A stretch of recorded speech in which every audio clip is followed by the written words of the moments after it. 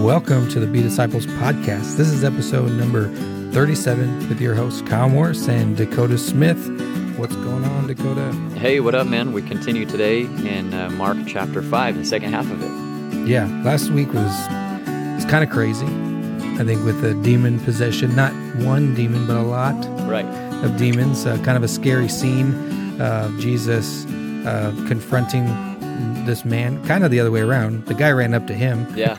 Well, Jesus was coming to him on the boat. So, yeah, I mean, I guess. He knew it was coming. Yeah. But yeah, just kind of this crazy scene of these demons inside this man and how Jesus addresses it and how it comes to the point where really at the end, it was all about this man becoming saved, not just from the demons, but also going and proclaiming who Jesus is. Yes. So it's kind of this story or this testimony of this man who was able to then go out and share the good news, just as you and I are, as we share our testimonies of what Jesus has done in our life. Yeah, we ended with talking about the importance of going out to live sent and share your testimony. Once Jesus has done something in your life, then go and share others.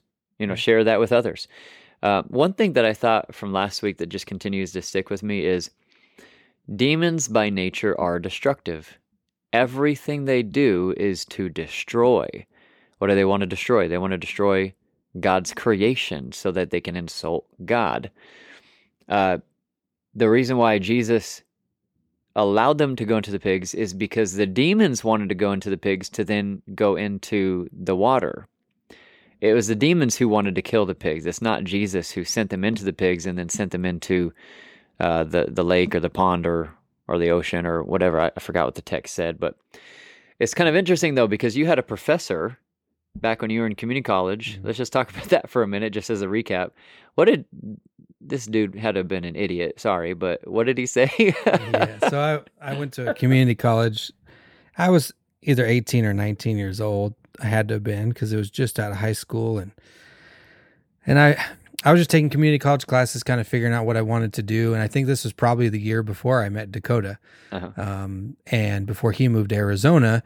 And I was just taking classes, just figuring out what I wanted to do. Yeah. But there was a New Testament class at this community college. And so I figured, I'll take that. That fulfills like a humanities credit or whatever. Right. So I signed up for the class and went, and this professor pretty much started the class by saying, I'm not going to teach the Bible as if it's a religious text or a belief system of sorts, but really just as a work of literary art. Yeah. Right? Lame. Which is super lame, right? Because that's not why it was written at all. And it is a work of art in and of itself. It is, but it's more than that. It's not fiction. Right. It's not just a book you pick up off the shelf. Exactly. Many, many people have lived and died for the Bible. Yes. And so it's not just... And given eyewitness testimony. Yeah. So he says this, and then we get into this story about this guy who had a bunch of demons in him right in chapter 5. Yeah. And he pretty much was trying to point out things within the Bible that didn't make sense, that made it seem like a fairy tale, or it had no credibility. Really, he pointed out and said, why are there pigs here? Mm-hmm. Jewish people didn't eat pigs. Mm-hmm. Why would there be a pig farmer around all these Jews? Well, he clearly didn't know the location in which this was taking place, which was Galilee, which was where Gentiles who were not Jews lived, and they did eat pork. Remember that old movie, Waterboy? Yeah. Mama's wrong again. No, you're wrong, Curtis. My mama said that crocodile's so mad because it don't have no teeth. No toothbrush. Teeth and no toothbrush. He said, no, it's the medulla oblongata. Oh, man. Okay, go. We should probably not promote Waterboy, but it's a funny movie. I haven't seen it in years, but I just remember that. So this guy was clearly wrong. At the time, I really didn't have the answers. I was 18. I really came out of high school not really following Jesus. I didn't have, even though I grew up in the church and I knew Bible verses, I just, within context of the story, I was not prepared hermeneutically. Yeah. to answer these, give a response. To give a response. Yeah. If I could go back today, this guy would not survive the class with me in there. Right. He would either kick me out or he would quit. So Right. that's how that would happen. But yeah, it was just one of those things where when you don't know your scripture, when you don't know the context of what's going on, you don't know history, you don't know the location, the geographical region, you don't know any of these things, you get it wrong. Right. And it's so important to know what's happening. Which is evidence that it's more than just a literary fictional text. Yeah. Because in order to understand it, you need actual information, historical information and context to understand the story correctly. Right. So it's like, what are we assuming? Well, we're assuming that if we understand the culture and the time period and all of the events, then I'm going to understand it rightly. Yeah, which makes it a reality. Yeah. So Right. So yeah, that was, I always think about that from time to time, this class. Really, I think about it because he was, pointing people in the wrong direction and was he's a false teacher. False teacher, exactly. And he got paid for it. Yeah. So that was unfortunate. So pray for him. If he's still alive, I hope that he does come to know the Lord. But yeah, it's just one of those situations. I wish I was more prepared then. Yeah. So I'll continue to prepare myself now. Yeah. Amen. And that's not, and that's still a journey. Yep. I think from right now, the gifts between Dakota and I, his apologetics, studying and learning, it's great to be learning really underneath Dakota as an associate pastor, because he's about to get into a series about apologetics coming up in our church, which I'm excited to listen to and to learn more, because it's so important to have just those tools that come straight from Scripture that teach us how to really have those debates about who God is, who Jesus is, and what the Bible is, and why it's true, and all those things. So, it's just really important to know that stuff and to continue studying it. Yeah, amen. Well, hey, let's jump in. This is going to be a shorter episode, so let me pray, and then we'll jump into chapter 5, verse 21. Father, please just help us to continue to have fun. Help us, God, to enjoy your word. I pray for every listener, that all of our listeners would continue to grow in their confidence in the word of God. Also, for those who are listening, who are discipling others, please allow this to be a tool to equip them. And then for our listeners who are not discipling others, even one person, Lord, I pray that they would be convicted and challenged to change that. In Jesus' name, amen. All right, so we're about to get into a story or a series of stories. Yeah, a couple of stories within one, but really they're pretty, what do I want to say, popular. I think even if you haven't read the Bible that much, there's a story in here that you may have heard. It is in a couple other Gospels, in Matthew chapter 9, Luke chapter 8. But it is a popular one, and so just kind of pay attention. Maybe you've heard it, and maybe you'll learn something. Yeah, absolutely. So let's just do verses 21 to 24 to start, because this is the first portion. Let's just do some observations. We'll read it super simple. It says, when Jesus had crossed over again in the boat to the other side. So this is subsequent to the scene we just read on the last episode. Mm-hmm. When Jesus had crossed over again in the boat to the other side, a large crowd gathered around him, and so he stayed by the seashore. It's almost like the seashore was his protection. One of the synagogue officials named Jairus came up, and on seeing him, fell at his feet and implored him, begged him earnestly, multiple times it insinuates, saying, "My little daughter is at the point of death. Please come and lay your hands on her so that she will get well and live." And he went off with him, and a large crowd was following him and pressing in on him. Kyle, just reading this like at first glance, what's the first thing that you want to talk about? There's multiple details here in the first couple of verses, but if something's relevant, if something super hits home to draw us into the story, what's that for you? I've got mine. Mine is Jairus, who he is, his status. Synagogue official. Right, a synagogue official falls at Jesus' feet. Yeah. I want to say in desperation, but at the same time with faith. Yes. Because of the words that he uses. Yeah. I notice that he doesn't necessarily beg Jesus. it almost says it as if it will come true. Right. Come and lay your hands on her so that she may live and be well. Yeah. It wasn't like a last ditch effort. I don't feel like. I feel like he knew that Jesus could. He had faith that Jesus could, and he came to him in faith. Yeah. That's how it comes off to me. Right. Well, yeah, there's definitely a confidence that he has. The word confidence, confide, fide means faith. If you place confidence in something, you're placing your faith there. Confidence in anything means faith in anything. So this guy has this confidence. He doesn't mince words. Mm-mm. He's just like, look, you can do this, which is interesting because he's coming from a location where, in the synagogue, maybe there's a number of doubters, depending on who's had his ear. Right. And we've already seen Jesus be in synagogues. Right. Right. And be teaching and people challenging him. Yes. And those sort of things. And Yep. Jairus here does not challenge Jesus. Right. He pretty much says, Jesus, I know who you are. Right. You can do this. Right. My daughter's dying. Right. Come with me. Well, it's also interesting. Look at this detail.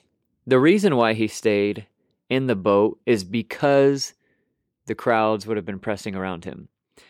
But as soon as Jairus comes up and implores him, right? What does it say in verse 24? And he went off with him, and a large crowd was following him and pressing in on him.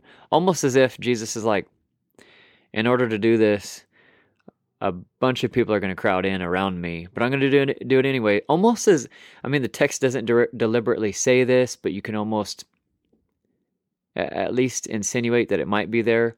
He allowed the inconvenience of everything else.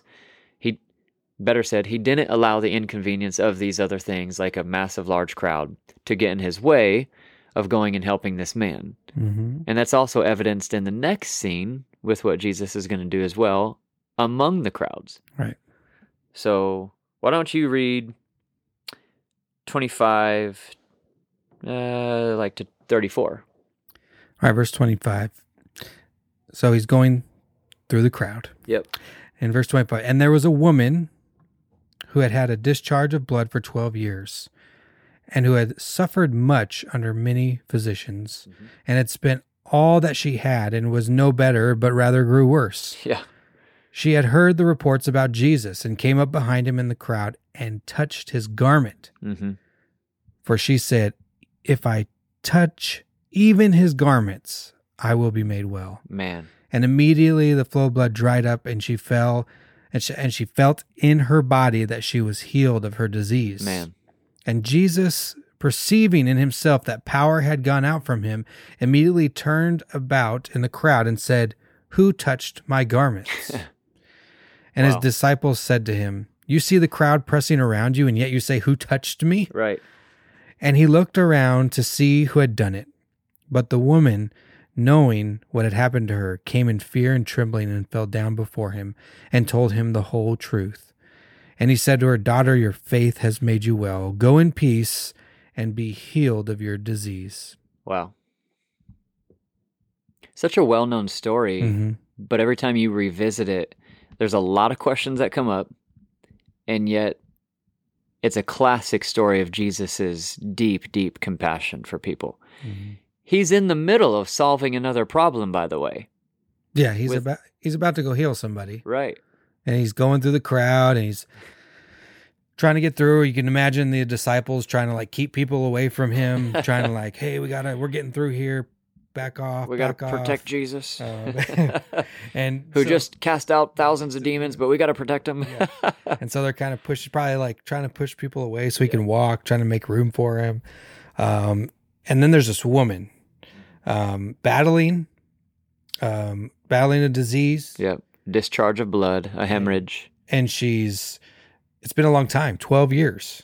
Yeah. The text says 12 years. I may have missed it. Yeah. Verse 25. For 12 years. Wow. She'd gone to many physicians and spent all the money she had, and it just got worse. Yeah. So she's tried everything that you would normally do, Yeah. right? You go to a doctor. Right. You get diagnosed. They try to treat it. You pay a bunch of money to get it treated, and nothing. Right. Still medical problems. Right. And so she heard about who Jesus is. Never met Jesus, heard the stories of Jesus, who this man is. Which, if you pause, if she has heard of him and she's prepared to meet him, that also tells us, well, Jairus, he must have heard about him as well. Mhm. So when Jesus arrives on the scene, that crowd is ready. Yep. Yeah. Sorry to cut you off, but I mean, it's just, that means word has been spreading quick. Well, and I would think Jairus came up and had this request. Yeah. How many other people have the same request? Mhm. How many other people there have something to say or ask of Jesus? But we get this story of a woman that says, if I can only just touch his garments, Right. Just the minimum. just touch the threads of his tunic. He doesn't even need to know me. Mm-mm. That's all she's looking to do. Yeah. If I can only touch his garments, I will be made well. Which means she has faith in who he is, but isn't asking for much more. Isn't even she's not asking Jesus to even touch her, Right. to lay hands on her, to pray for her. None of that. Just his garment. Just to reach for him in this moment. And I find that part extremely profound because she's had this problem for such a long time. And she then just says, I just want to see him and touch his garment. And I know that I'll be well. Just that I can't even imagine. Like, I would think I would probably do what Jairus did, fall down at his feet. And Yeah. my daughter's dying or I'm sick or whatever, and Yes. try to do the same thing. Yeah. But this woman just does something so different. Right. And I mean, we've got some cultural things going on for being a woman. Yep. She's unclean Yeah. for one. She can't be in public. She's at risk of making everybody else unclean, giving everybody else COVID She's per in- se. Right. She's in this crowd, right? Yeah. She's shoulder to shoulder.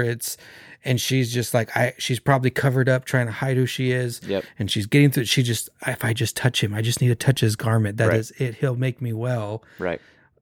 And it happens. Right. And immediately she was healed. Yeah. I mean, I can't imagine how she felt. I can't imagine. I mean, I just like, Yep. just a sense of relief. Yep. And not just, I think, the disease, but also the relief of it's Jesus. Yeah. Jesus did this. You know, I want to say just something right now with this passage. I think too often we as Christians say, well, you know, it's just God's will that I suffer through these physical ailments, or God's never going to heal me. And I do personally think that God allows people to just continue on with their infirmity, and it's something that God uses as a means of dependence upon him. Like, you actually have to practice faith in him to overcome whatever you're facing. But too often we're so boxed in and doctrinal that we forget Jesus is resurrected from the dead. He's not some figure of the distant past, but he's at the right hand of the Father today, which means he's been given all authority. And if he wants to, I mean, Jesus is listening into this conversation right now. And if he wants to, he can heal you. Doesn't mean he has to, and he may see it in greater wisdom not to, but he can heal you. The Jesus that I know and I'm talking about, who's alive today, he can heal you. Yes. Will he is the question, but can he? Absolutely. And I just think we need to have a greater faith in Jesus, just as this woman did. I mean, that's what strikes me. Because what does Jesus say in verse 34? Daughter, he's using an intimate term with her. Your faith has made you well. Go in peace and be healed of your affliction. He addresses her spiritual condition first and also says, be healed. Mm-hmm. So, well, we have multiple healings here just within this woman. We have the physical healing. yes. We have a healing of she can go back into society Yes. because she's clean. Yeah, you could almost say like a relational healing. Yeah. So now she can have relations with people. Yep. 12 years? Has she even been around her family? Friends? There's a lot being restored here. A lot. And then says, go in peace, right? Because he knows now that that the disease was only one part of it. Right. It was the cause of all of the other things. And now those other things can be restored. Right. So go in peace and be healed of your disease. Because of your faith, daughter, I know you. Yeah. He's pretty much telling her, I know who you are. Yeah. Because that's what I want Jesus to say to me when I get to heaven. Son, well done, good and faithful servant. Yeah. It's good to see you. You know what I love about this story too? We can't miss it. We'd be neglectful to not mention it. When Jesus says, who touched me? It's not that he doesn't know. Mm-mm. He does know, but he wants to publicly. Remember, she did not want to confront him. Right. But Jesus is like, no, I see you. I want to know you. I want to talk to you. Well, I mean, that's incredible. By doing that, he establishes her back into society. Yes. By recognizing her. And that's clearly on purpose. But what does Jesus show about himself? You can't make him unclean. No. You can't make him unclean from the demon that he just cast, the demons he just casted out. You can't make him unclean from this woman who, has a disease. You can't make him unclean because he's pure. Well, he just went from a Gentile crowd, right? Casting out demons. Come on. In a whole different situation. You're getting some context then here. He goes back to across the sea, and now he's in a Jewish crowd. We've got the official of the synagogue here. Yep. We've got a woman who's unclean, who doesn't want to be seen or doesn't want to, I guess, make Jesus unclean. Right. And so he just touched the garment. Right. And so we have a lot of cultural shifting in this whole chapter. Yes. From two different groups. Yep. People who are considered God's people, yep. the Israelites. Yep. And then those who are not. So we see Jesus doing work in all people. Yeah. Not just one group. So let's close it out. Verse 35, I'll finish out the rest of the chapter. While he was still speaking, they came from the house of the synagogue official saying, your daughter has died. Why trouble the teacher anymore? Oh no, Jesus didn't get there in time. But Jesus, overhearing what was being spoken, said to the synagogue official, do not be afraid any longer, only believe. And he allowed no one to accompany him except Peter and James and John, the brother of James, like his interns.